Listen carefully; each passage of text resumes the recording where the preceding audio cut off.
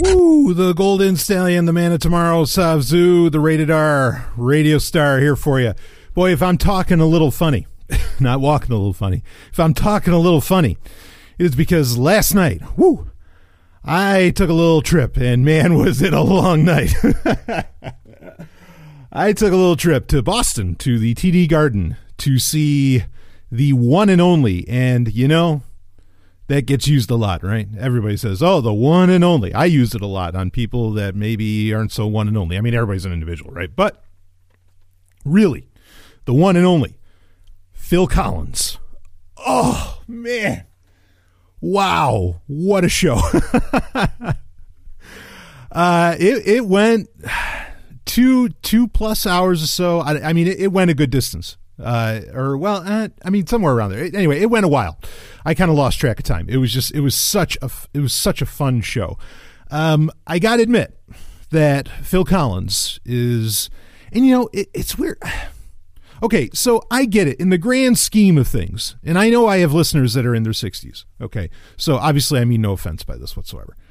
In the grand scheme, like I get it that 67, I suppose, is kind of old, but like, I'm so used to seeing rock stars in like that are 67 or 68 or 69 or something like that. And they look phenomenal. You know, I mean, yeah, you can see the wrinkles and all that, but they look amazing. And they move amazing, and they're just wild. You know, I felt really bad.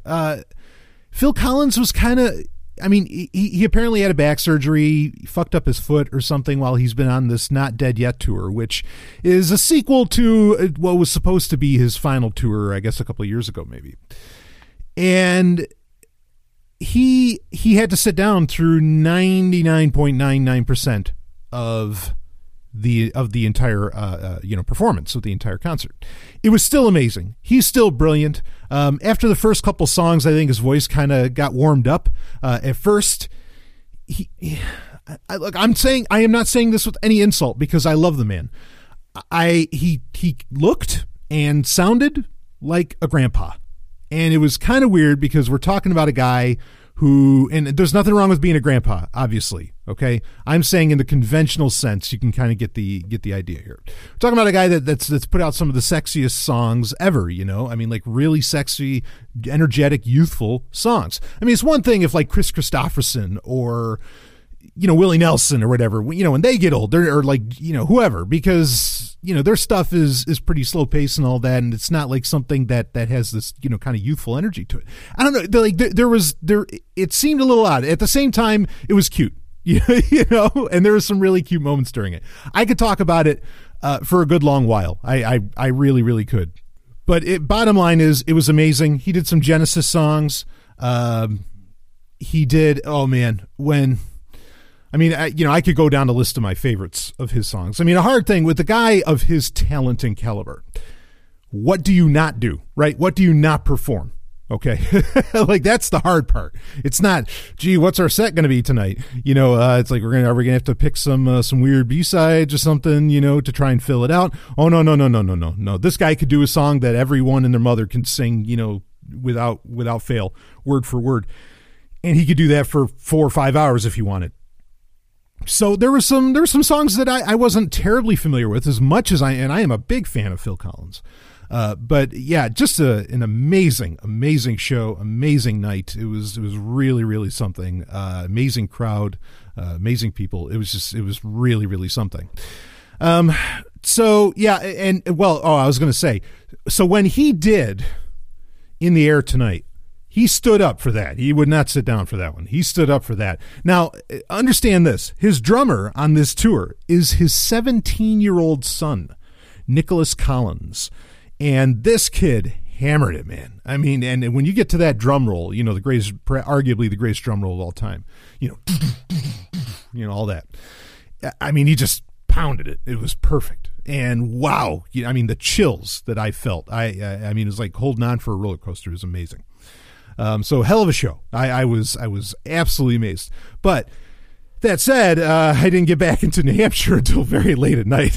And It has been a long day. And I am really tired. I haven't even gotten my workout in yet today. And I am really, really beat. I am jazzed up right now on some cold brew pumpkin spice latte. And you know what? It's not that fucking good. And I wish I could remember the brand exactly that I had just purchased and that I was tasting and trying out. Because I don't recommend it at all. I'm really disappointed, but I'll take it for the caffeine. You know, I'm not going to let caffeine go to waste like that. It's what really matters in life anyway, isn't it, baby? Woo! So, all right. Well, anyway, we have some great questions to get into, some interesting ones that I didn't plan that I'd ever really talk about. But they're there.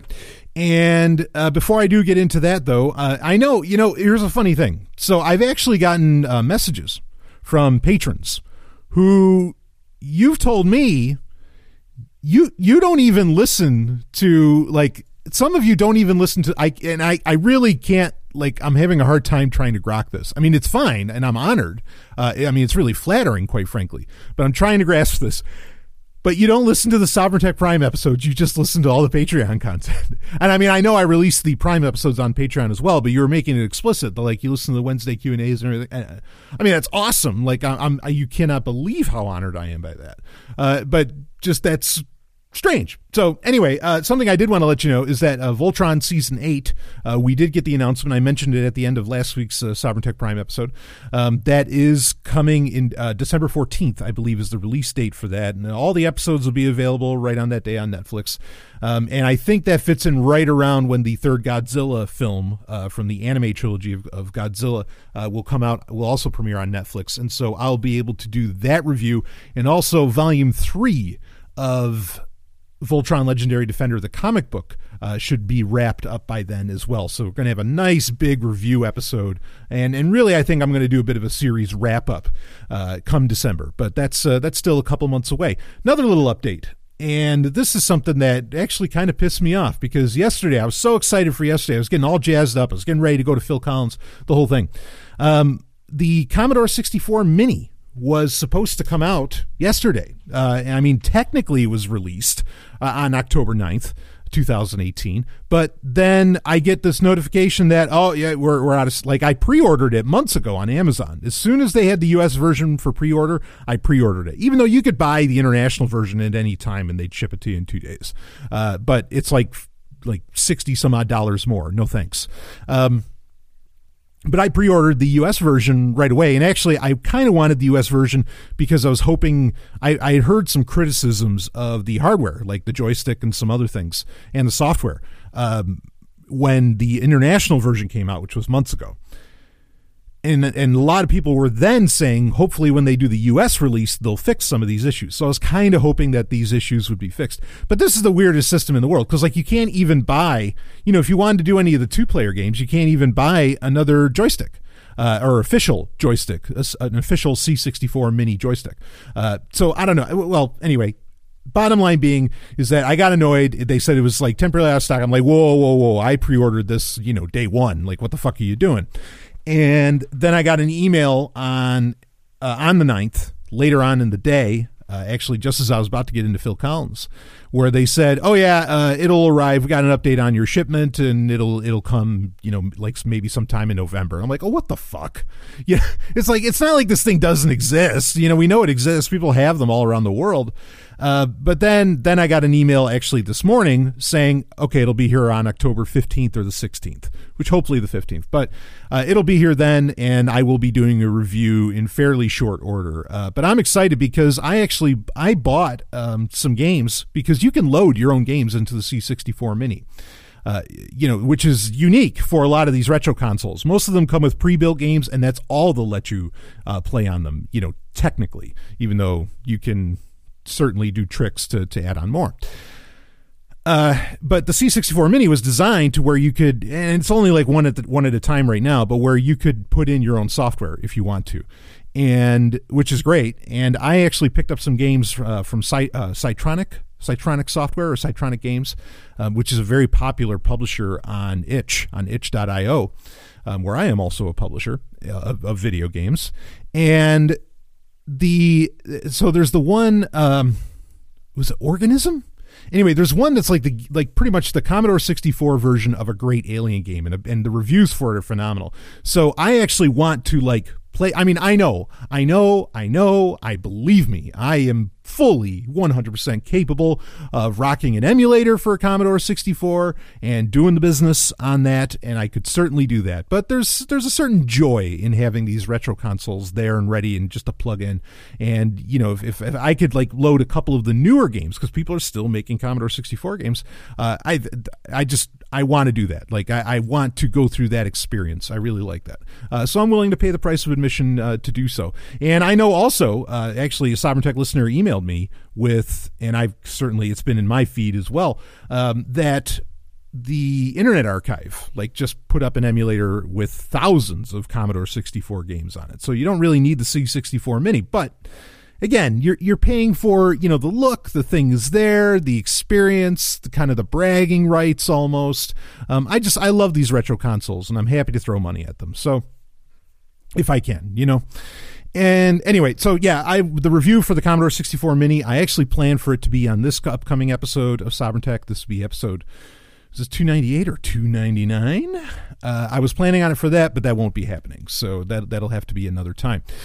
Anyway, but yeah, I was annoyed that you know, I pre-ordered it for so long, and like I was kind of counting down the days. I love the Commodore 64. I mean, I absolutely love it. It's not my favorite computer ever. That honor goes to the G4 Cube, the Apple Mac G4 Cube. But the Commodore 64 is probably in my top 3. I mean, that machine, man, we have some times. So, all right. Anyway, enough of all that horseshit. It's been a hell of a week. Let's just put it that way. Part of the reason that there wasn't like really content released on Monday or Tuesday, but yeah, October. You know, I say it all the time. It's like, well, you know, at some point one of these months are going to calm down, and they never fucking calm down. They just don't. So, well, that's how it goes. Okay, so anyway, let's get into some of our questions for this week. We've actually got some great ones, and we have an interesting album of the week as well that we will get into. There's one that's kind of a tech story. Actually, they're both kind of tech stories, but not exactly. Let's get into this first one here. So here's here's the question. For the Wednesday Q&A, I asked you about BetterHelp, but if I had to choose between that, I'm about to ask you, I'd rather you sit on BetterHelp until next week. Have you heard about what Kokesh is up to? Okay, so I'm actually going to do both. I'm going to do both for you. We'll do the BetterHelp controversy, and then we'll also we'll talk about what's going on with Kokesh. So Jim Jesus of the Lulberts, he's the one that asked the question, and he actually shared a YouTube video with me to explain what he's wondering about, or, you know, what the question is about. And the video is to a guy, I think his name's Dean. He does this, I mean, he kind of has a presence on Steemit and has, you know, publishes stuff on YouTube, whatever, of Voluntarious Japan. And so he's all into getting donations and all this other stuff into supporting him. I don't know. And look, if Dean or Kafka Anarchy or, you know, whatever, like if you're a listener of mine, like try not to take any offense to this. Okay. I appreciate where your heart's at and what you're going for here. Okay. But there's a little more to talk about here. And based upon like the amount of evidence that you have, the screenshots and all this other crazy stuff, that Kokesh, or at least the Kokesh 2020 campaign, Kokesh's, this is his presidential campaign. So what the fuck? Based upon that, I mean, it looks like you got a strong case, you know, going for you. So anyway, yeah. So this guy, Voluntarious Japan, has done for a few months now, has been doing a few different stories, and, you know, some of them have made, I see a couple stories here that, you know, made $100, a couple $100. I don't know how like the whole spread works exactly on Steemit, but at least not anymore. And I don't give a shit because Steemit is shit. But yeah. So anyway, like he did a post which is kind of interesting, where he's quoting that Kokesh effectively said that for his Kokesh 2020 political run, that libertarians and anarchists should more or less, I mean, I'm not reading the exact quote from Kokesh, but that they should put down their ideology or at least make it secondary. And the important thing is that Kokesh gets in office, that this political run is successful. And so if you're one of those libertarians or anarchists or voluntarists, right, or voluntarists, however you want to go with it, if you're one of those people and, you're the type that thinks, well, politics doesn't do jack shit, like, politics doesn't solve anything, and dare I say, engaging in electoral politics is, like straight up unethical, right?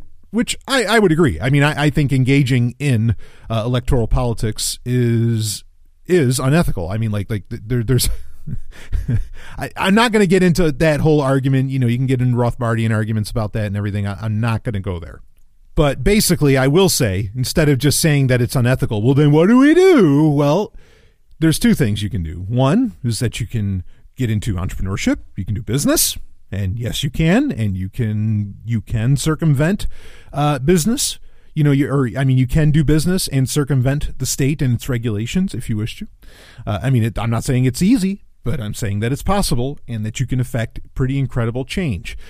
Certainly outside of America, especially. And guess what? There is more to the world than America. I know that might surprise some, but you can engage in entrepreneurship or you can entertain. And I guarantee you either of those will do far more, especially with the amount of time that you will put into them. They will do far more than any engagement in electoral politics will do with either the same amount of time or less. I mean, like, there's just, especially entertainment. That's the one, art and entertainment. That's the one that gets ignored far too quickly.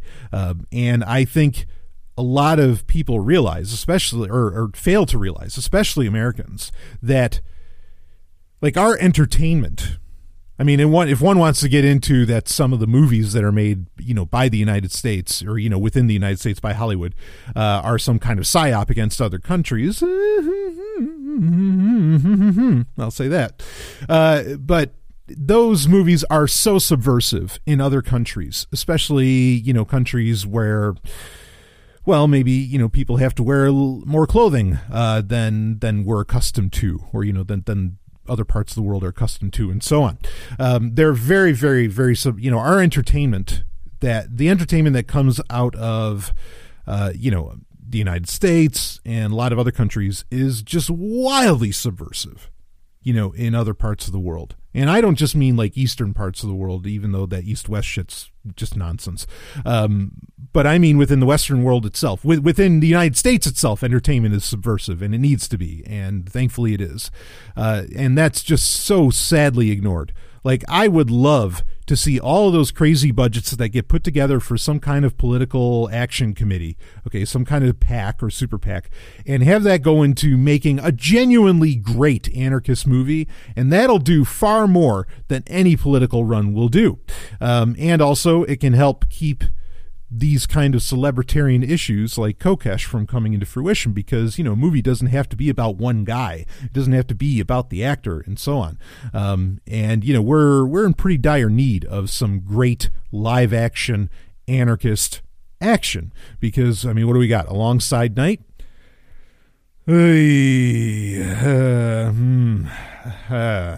Yeah. So, that said, and don't give me the Atlas Shrugged trilogy, for fuck's sake. What the hell did they do? Such a great opportunity. Porn company should have made that shit. Anyway, I've talked about that before. Okay, so regardless of all that, talking about Kokesh here. So, his, these critiques that voluntarist or voluntarist Japan is making against him seem pretty valid, and I think there might have been some critiques also about funny things happening with funds being raised and so on. I don't know. I mean, there's a lot out there, and certainly over the years, I've been in this liberty thing for a while now, actually going on about a decade.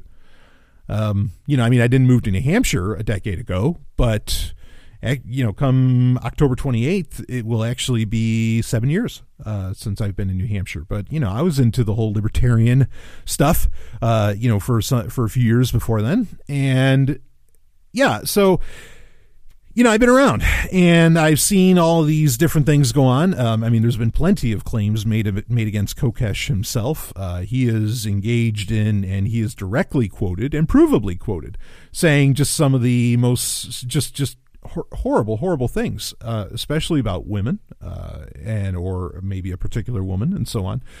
You don't need this. You don't need any stupid shit that he's saying on his political run to know to stay the fuck away from this guy. Okay, and to stay far the fuck away from this guy. You don't. So anyway, this Voluntarist Japan guy is kind of cutting his teeth, making a name for himself on really going after Kokesh as a celebrity, with Kokesh being a celebritarian figure.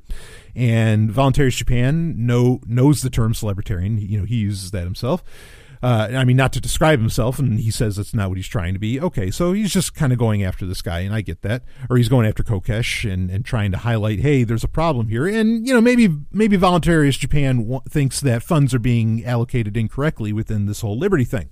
Maybe he thinks that they should be going towards, like, he has videos about where he wants to forward unschooling in Japan and so on. And, all of those are, sound like very noble pursuits. I don't know if this person's qualified to be pushing them, but regardless, noble pursuits.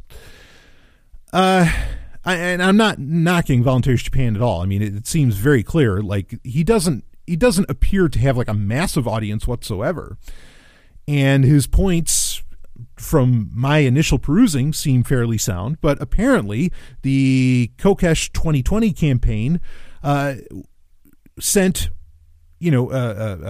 InfoSec professionals, hackers, in the malicious sense, after him. And, I guess whoever they hired, whoever the Kokesh 2020 campaign hired, who was hired supposedly by a guy named Ben Farmer, who at the time was running the Kokesh 2020 campaign.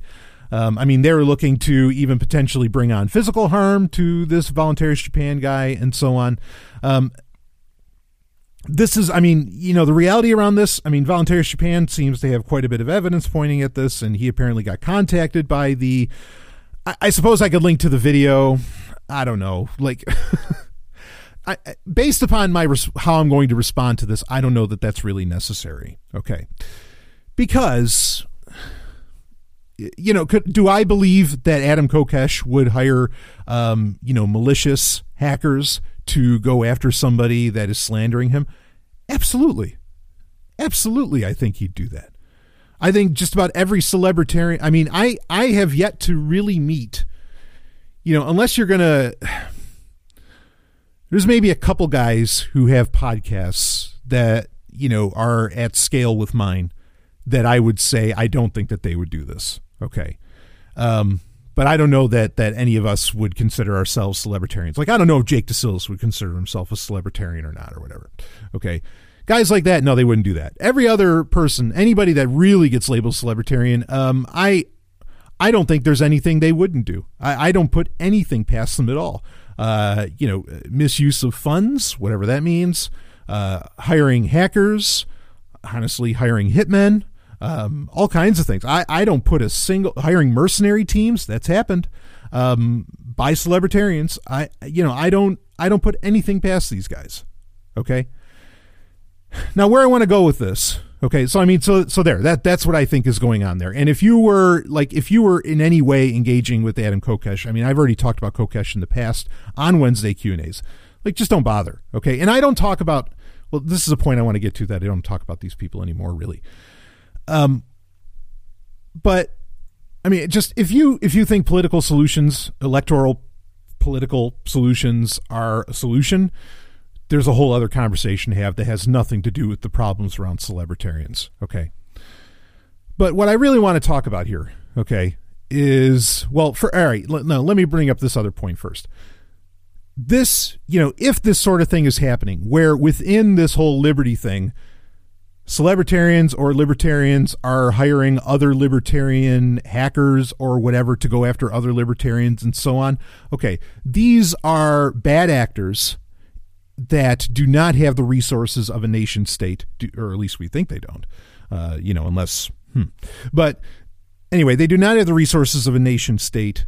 They do not have, they're not the NSA, where they have access to all of these, secret zero-day exploits or whatever, blah, blah, blah. But it points out that even within such a small community, you don't trust people. You need to have your shit locked down. which is why I think it's beneficial that, okay, you're using a Google account. Well, don't just throw up your hands. It's like, well, I'm using Google and I'll just trust Google, blah, blah. No, Google wants you, and they even give you the tools to have, especially if you're an activist. I mean, they use that in their own terms. Granted, I don't think they're thinking about anarchists and libertarians, but whatever. Where you can get the advanced protection program for your phone, and you can get their Titan key that has, really solid two-factor authentication. Or you could be using YubiKeys on your other accounts and so on. This just points out that, look, just in your everyday interactions with your local friendly libertarian community, and note the sarcasm, you need to have your shit locked down. Okay, you need to engage in because it's funny, because I get so many emails from people, and I really do. I get so many emails where they're like, well, look, we're all fucked. The NSA, has this 0 day, has this exploit, has this bug that they're going to use, whatever, that they're going to take advantage of. I mean, you're screwed. Yeah, but look, the NSA isn't the only enemy out there. You've got guys that potentially, if Voluntarists Japan if all of this is absolutely real, you've got people within your own community that are going to come after you just for you arguing about, in the arena of ideas, which should be a completely peaceful and wonderful thing. So lock your shit down. And that's why I still bring these things up. Even if, okay, it's not going to work against the NSA. I say this all the time on Sovereign Tech Prime episodes. It will work against your run-of-the-mill hacker. And I guarantee you... I mean, can I think of names of people that I know of in, say, the Liberty thing that might have, the kind of skills to do what Voluntarists Japan says was going to be done against him? Yeah, there's a couple names that come to mind of people who supposedly can do this sort of thing. But even that becomes questionable, because if they can really do a variety of damage to somebody, with a cyber attack of some kind, okay, you're not supposed to know. You don't know about that. They don't talk about it. That's the first rule of hacking. And that's how you know whether somebody's really that level of hacker, black hat style, the whole thing. If you know that they are, they've either been caught and they've had to admit that they are, or they're lying to you, because nobody talks about that. Nobody that actually has those skills, it fesses up to it. They don't admit to it. They don't talk about it, because it makes you a fucking target. You're literally one of the most dangerous individuals on the planet if you can do this sort of stuff. You keep your mouth shut. That's why you get these journalists that can at least speak, the black hat hacker language, who are the representatives of a lot of this stuff, and why they become kind of the figureheads and become important, because, and I'm not talking about me. Fuck, I'm not talking about me. Okay, I'm talking about your Barrett Browns and so on. Okay, because, the black hat hackers themselves, they can't come out. They can't. Otherwise, their activism, what they're trying to do, and fuck with the state and whatnot, it's over. So, and yeah, there's companies you can hire to kind of do this thing that are out there that are somewhat known, but I don't know, but that just gets to the problem that if Kokesh 2020 has that kind of money, well, look what they're doing with it. What in the goddamned hell? So, anyway, so lock your shit down. Okay, use all the tools, even if you think that it's a tool somehow that, well, fuck, the NSA could get through it. That's all right. That the NSA is not your only concern. The CIA is not your only concern, and so on. There are other people you need to be worried about. Okay. Now, and if you hadn't attended pork fests for years where people were having Bitcoin stolen from them, if that didn't highlight it for you, I don't know what else would. But here's just another case, I suppose. Okay, so the other point I want to get into. I used to do this. I used to get into these ideological battles, okay? And I would use Sovereign Tech as a platform to get into these ideological battles with these, honestly, ideological asshats. I don't really do that anymore. I make jabs. Someone got mad at me about making a jab at Ron Paul. Okay, I made a jab. Someone got mad at me about making a jab, at Tom Woods. Okay, I made a jab. I'll make jabs on these things at times, just because it's kind of annoying, and the people that I kind of want to hear it, they'll know what I'm talking about or whatever, I guess. Or my character of the Golden Stallion consumes me for a moment, I suppose. But here's the thing, like I was saying earlier, I've been in this Liberty thing for a while now. And I mean, if it was a job, it'd almost be long enough to get a senior position or something. And I don't want one. I'm not saying I have one. Okay. And I've seen every little scandal and every little bit of horseshit and every contradiction that so many of these celebritarians and everything have engaged in over the years. And nobody cares. Nobody cares. Like you pointed out, like Voluntarist Japan here is pointing it out. Nobody gives a shit. His YouTube video's got 35 views or something. Okay, on Steam he made a couple $100 at points, and I mean maybe that's something I don't know what it takes to, I'm not entirely certain what it takes to get that and so on. But I mean, first off, that's like five knocks on him for look, no offense if you're a listener of mine, but like, come on, Steam it, really. Anyway, there's just, there's no point. I mean, you can, at least I don't feel that there's a point. I don't bother with it. I know this is cliche. I know how many people get to this point and they start saying this shit, but like, really, I am too busy building my own world, building my own life, doing my own thing, really to bother with these people anymore, and I know, look, I know not necessarily Sovereign Tech is at its most popular now. Okay. As far as like listener numbers go. Right. However, Sovereign Tech was probably at its most passionate, where people were really, really passionate about the show when I was attacking these people. And you can go to my YouTube channel, and some of those I posted years ago. Some of them have a lot of listens where I have dug into these people and ripped into them and so on. There's no rhyme or reason, perhaps there shouldn't be, but there's no rhyme or reason, like, saying that, I mean, this is the easiest example that I bring up all the time.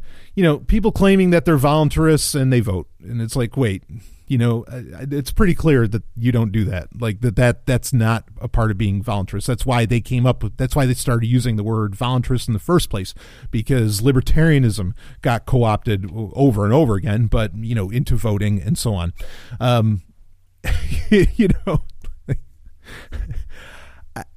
I mean, like getting into these ideological battles, like I bring it up, I talk ethics based around things, but I'm generally not going out there looking for a foil within which as in a person, for me to attack, or for me to make claims against and say, what the hell are you talking about? And I mean, maybe I guess I do that in some way, but I don't know. It's so far from a concerted effort on my part. And I don't think that it's worth it. I just don't think it's worth it. There's only one quote unquote celebritarian that I can think of over the past 10 years who has literally been completely shut out of the community. And it's because he did something, I mean, just like really bad. And it was against a young gal, and I mean like a young gal. And that's all I'm going to say about it. That's the only guy I've ever seen that was just widespread shunned. This guy did something terrible, and like, okay, there's no saving here.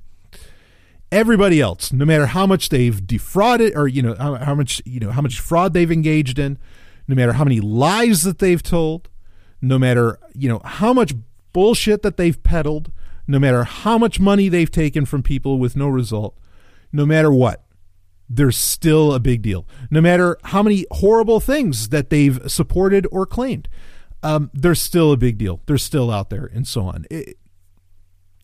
Like what is the point to doing that? I mean, I hate to sound like that whole Mother Teresa horseshit where it's, you got to be talking about what you're for and not what you're against and so on. But to some degree, there's truth that building up you and building up your own life, and as it were, your life being your own testimony, to borrow from the Christians again. I mean, that's the thing to do, is just like, if you can show other people how fucking happy you are. And as hot and bothered as I get on Sovereign Tech, I am a very happy guy. Like, I mean, I really am. If you can show that to people, that's what people need today. People don't need the back and forth of, oh, you're not a libertarian. You're not a libertarian. You're not this. You're not that. And I know I've engaged in it in the past. And I feel like it's a fool's errand. I mean, it can be important to know about this stuff, that these guys will engage in this shit. But I mean, frankly, like I said, if you thought that something was going to get resolved, oh boy, I'm starting to fall into it. Any guy that thinks, electoral politics is worthwhile, I mean, I wouldn't trust him, because that's not how we change things, folks. And we know that. We have evidence for that. Okay. And we really don't necessarily change things so much by arguing. Not like arguing in the, I am going to have the perfect logical argument. In a lot of ways, libertarians have had perfectly logical arguments. Not all of them have been, but there's a lot that are. And, they've had them for decades. What's changed? Nothing. It's only gotten worse. Now, I'm not blaming the libertarians for that. Okay, I blame the state. But let's just be clear here that, having the perfect argument and all, I mean, all these things, it just, no. The real answer is, or at least for what I espouse on my show, is lock down your shit, secure your shit, have an understanding of, some kind of understanding of the nature of the universe through science, okay, and how things actually operate. And just go forward and understand that happiness is the purpose of life. Being happy. Go ye therefore and do likewise. That is the entire message of Sovereign Tech in a nutshell. Okay. Understand the nature of the universe. Try to, as much as we can as humans. Lock your shit down, encrypt everything and be happy. All this other stuff, that's why I don't really consider myself anymore. And there was a time where I did. I don't really consider myself part of a movement, or it's even tough to, I know people still want to call me libertarian, and I have lots of libertarian listeners. I have listeners that are other things as well. I know, I get that, but I don't identify that way anymore. I am too busy just being, and I know it's cheesy. I know it's cliche, but it's the truth. I'm too busy being me. And that's, am I, and you know what I have to wrestle with? Okay. I'm already engaging in real talk. Here's a little real talk. I know, and I'm not saying this is a boast. I have been saying on Sovereign Tech for a long time, especially when it was a far more libertarian thing, when Sovereign Tech was. Okay. I had people telling me, Brian, you got to come up with your own ideology. You got to do this. And I've done whole episodes where I've said, no, I'm not, no, I don't want any of it. I'm not interested in anything like that. But the reality is that I realize, and I get your emails, and I know, okay, is that to a lot of you, I'm a hero. I am not, please understand. I am not saying that where I'm hey, yeah, I'm a hero, baby. Ooh, I'm not coming in like Rambo or something. I don't think that way at all. But I know so many of you look up to me. I know it. And you tell me. I'm not saying this. This is not me making this up. This is, if I have to read all the emails that talk about this, I can. Okay? And I'm not talking about it to boost me up. Have you not been listening the last 10 minutes? I don't need to boost myself up. I don't feel compulsion for that whatsoever. But I'm a hero to people. I recognize that. And I'm really glad that, anything I have to say or that I share or that I do is helpful to people, and I've gotten the emails how I've, changed people's lives. I get it. And I'm not saying that flippantly, because I am honored, okay, to be a part of anyone's life in that way. Like I said, the most important thing is to be happy. If I've helped you be happy, my work here is done. But that's all I'm trying to do. I'm not trying to be a hero. I'm not trying to run for president. I'm not trying, to do any of this stuff. I'm just being me. And I'm just doing what I want to do, what's fun for me, or what I consider important to get out there. That's all I'm doing. I'm not trying to be a hero. I don't want to be a celebritarian. I don't want any of it. But at the same time, yeah, I mean, does it feel good when you affect change in people's life like that? Does it feel good when people, express, that they appreciate you, they love you, that they, how you've impacted them and how important you are to their life and so on? I mean, that's absolutely wonderful. I get why that feels good. I understand that feeling. Okay. And but then at the same time, like, there's the part of me that's like, don't let it get there. Don't let it get there. Don't let that get to you. Don't blah, blah, blah. And I mean, and I'm telling myself that all the time, that while in one sense, yeah, I mean, it's a great honor to be a part of people's life in that way. In the other sense, that's the road to hell. And I don't mean hell in the good way. So, and that's not me saying that, you need to stop sending in your emails like that, or that you've offended me or something. You didn't. You've honored me beyond words, beyond the words that you even shared. Okay. But that's, yeah, but the thing is that there's not enough people that get behind a mic that are talking about that are really out there saying, hey, I'm just doing me. Instead, they're really, they're trying to be, I don't know, some kind of celebrity, and they have some kind of, I don't know, lifestyle obsession or something. And so when you decide to fuck with that, when you decide to fuck with the reputation that they're trying to build and so on, will they hire people to do something about you? To shut you up? Yeah, maybe. So anyway, wow, that went a lot longer than I expected because I did want to get into, what, I will save the BetterHelp question for next week, but I think it's a very important one, and I want to spend a good amount of time on it. So in the interest of keeping this within an hour, we won't get into the BetterHelp thing, but I will talk about that next week, and I do have some things, a lot of things to say on it. So, but anyway, yeah, there you go. Like, I just don't engage with these people anymore. And I espouse what I believe. I espouse how I think that the universe works. And that's what I've got, and if someone wants to get offended by that, and I know people have, celebritarians included, I'm just doing me.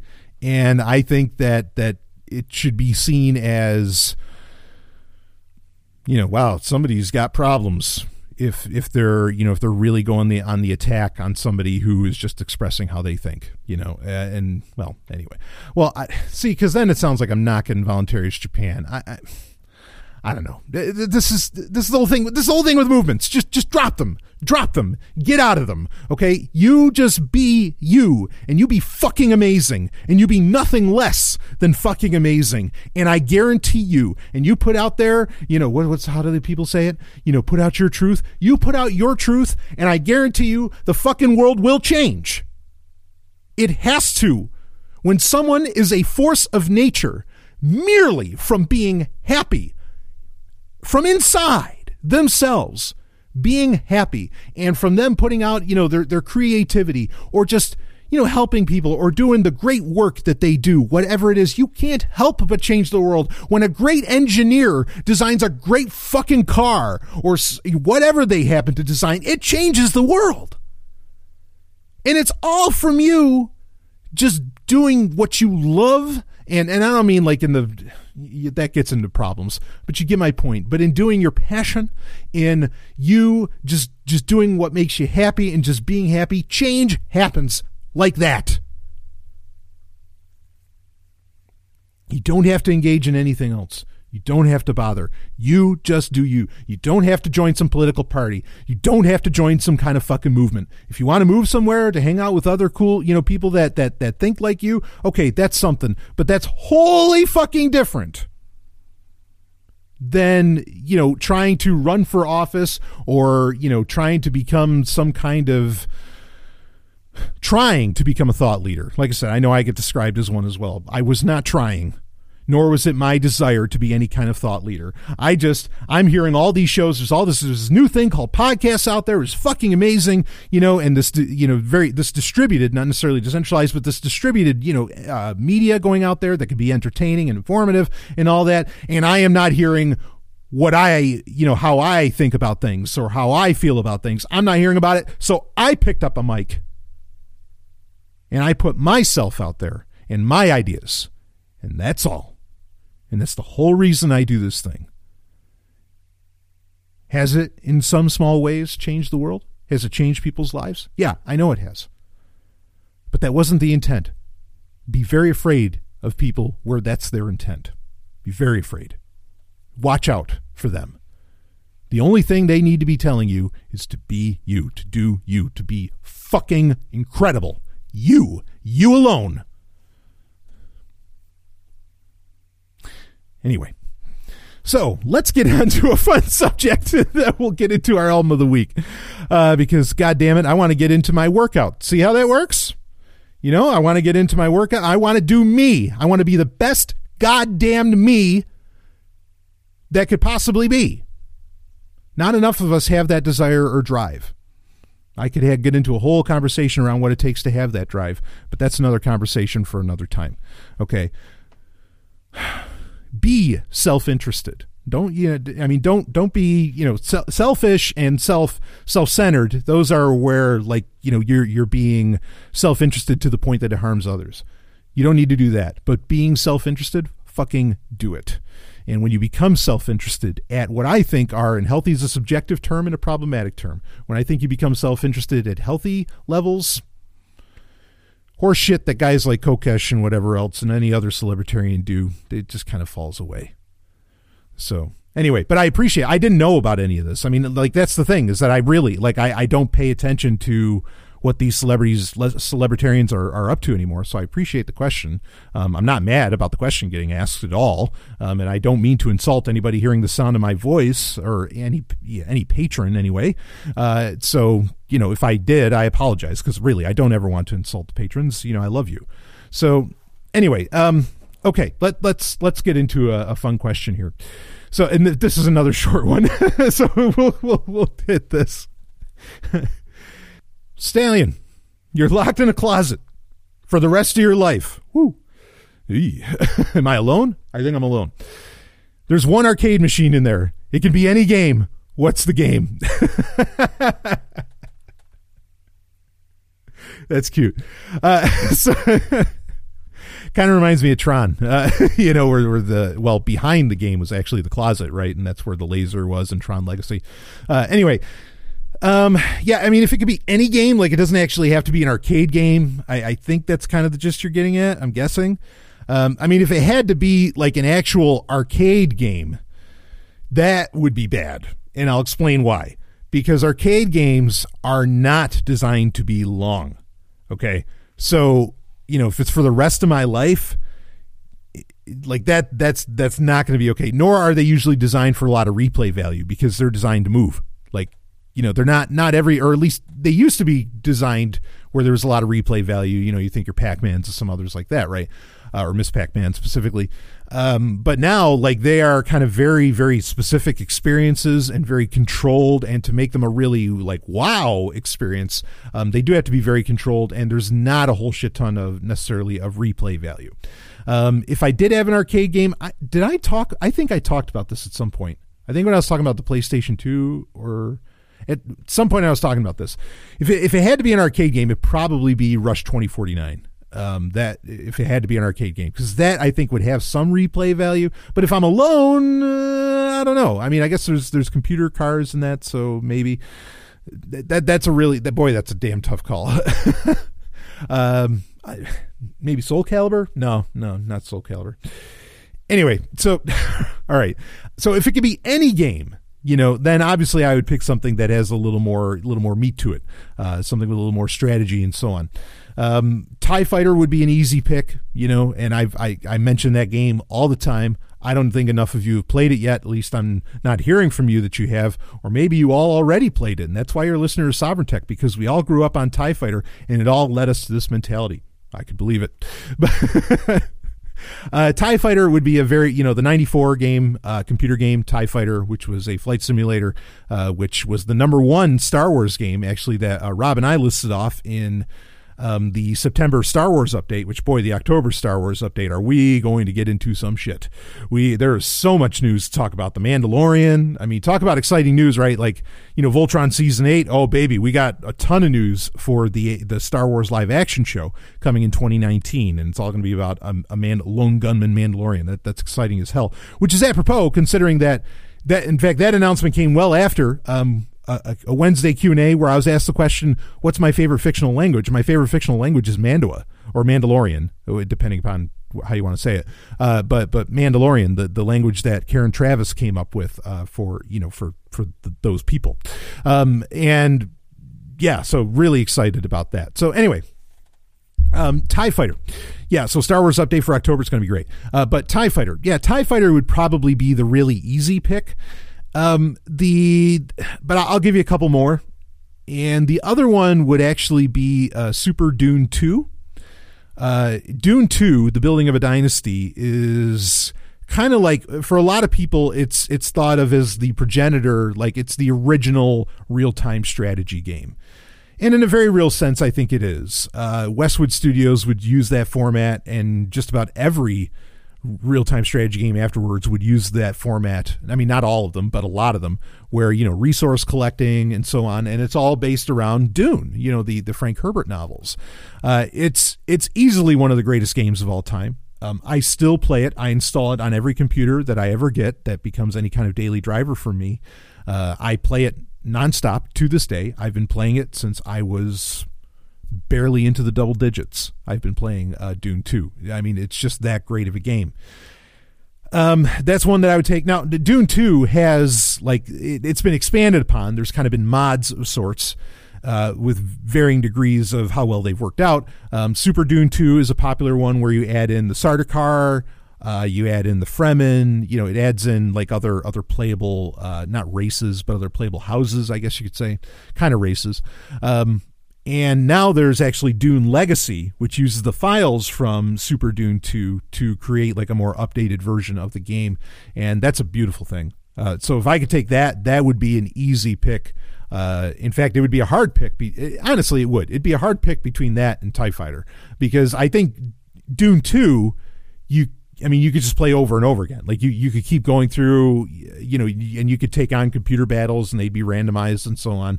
I mean, that's a game that doesn't have to end.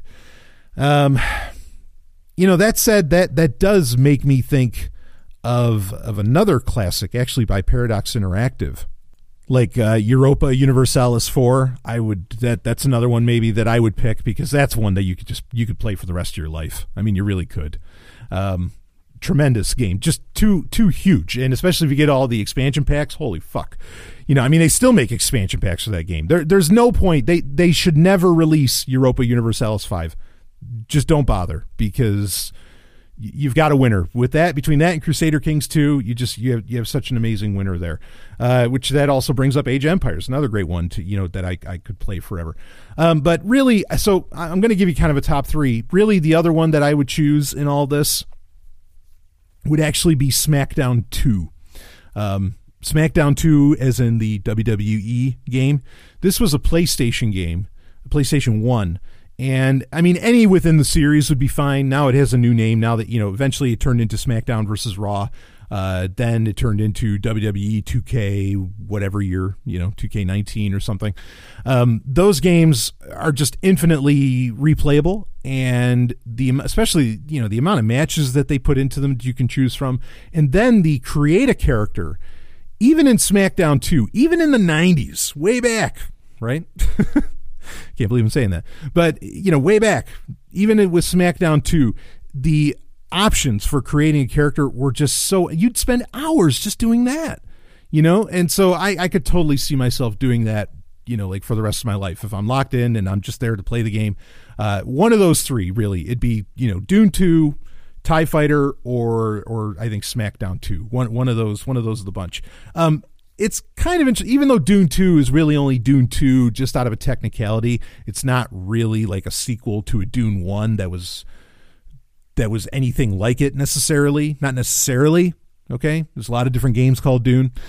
But it is interesting that every game I chose was the sequel to, or was the second sequel, or the first sequel, but a sequel within a series, and the number 2 within the series. I didn't do that on purpose. I just noticed that was the case. So, okay. Anyway, let's get on to our next or our last bit of business for this week's Wednesday Q&A. And that is our album of the week. Now, this album of the week is one I was waiting for. I could argue I had been waiting 3 years for it, because it is the sophomore album. It is the second album by a synthwave band or group, or you never know how many people are involved in these things. But a synthwave outfit that I think was instrumental, no pun intended, was instrumental in popularizing synthwave itself, that being Gunship. And Gunship, their first album, which is just self-titled Gunship, is a brilliant album. I mean, just a brilliant, brilliant album. Especially the first song on there is just a masterpiece. They finally came out with their second album. Again, that came out in 2015. It's now 2018. Their second album, Dark All Day. I bought it as soon as it was, on Bandcamp. As soon as it was announced, I was on top of it, even though I could just listen to it in its entirety on my Pandora account. I want to support the artist, okay? Even though I download tons of music and blah, blah, blah, when I can actually support the artist and I know they're getting somewhat of the cut, I am there to do that. I am there to give them money.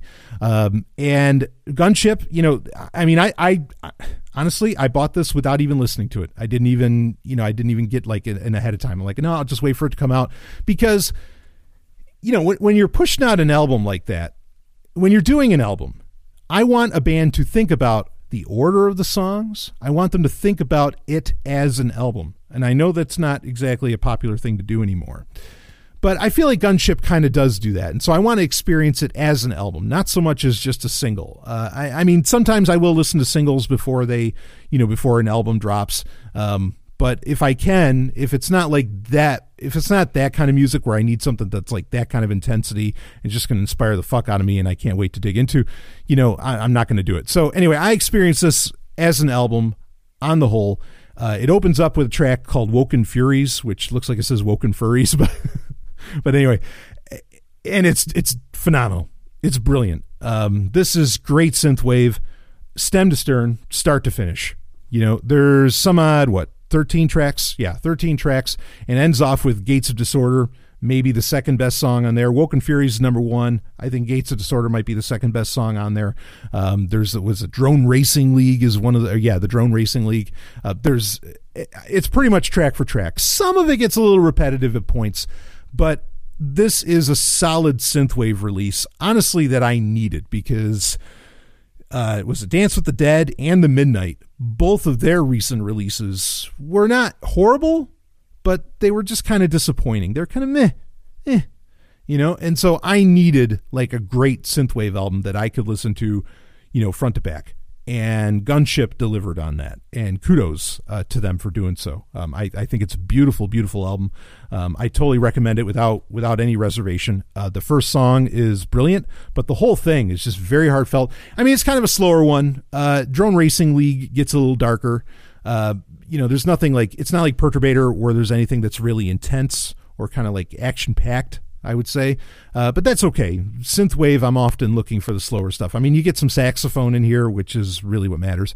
I liked it a lot. I did want to review the new Steve Perry album this week, but, we'll get in Gunship. We'll get in Steve Perry next week. But yeah, definitely check out Dark All Day by Gunship.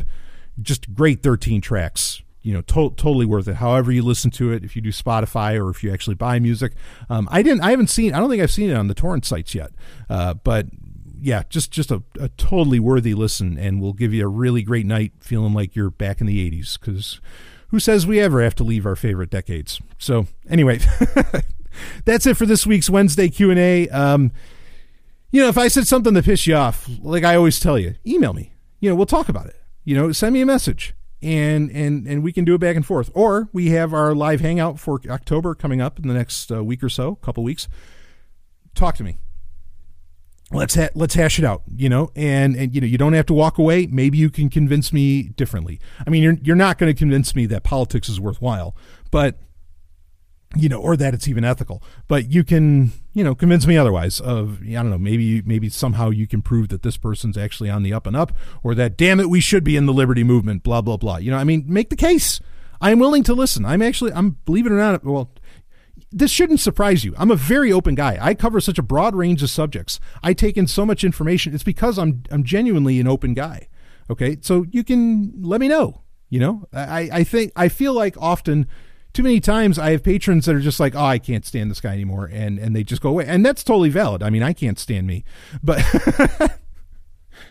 not for as much as I put content out. I don't think I can listen to myself, but, try making the case to me first, and let's see if where we can meet as far as that goes. So, all right. That's it for your Wednesday Q&A for this week. And, of course, a lot of other content to come out this month. I will see all of you on the other side.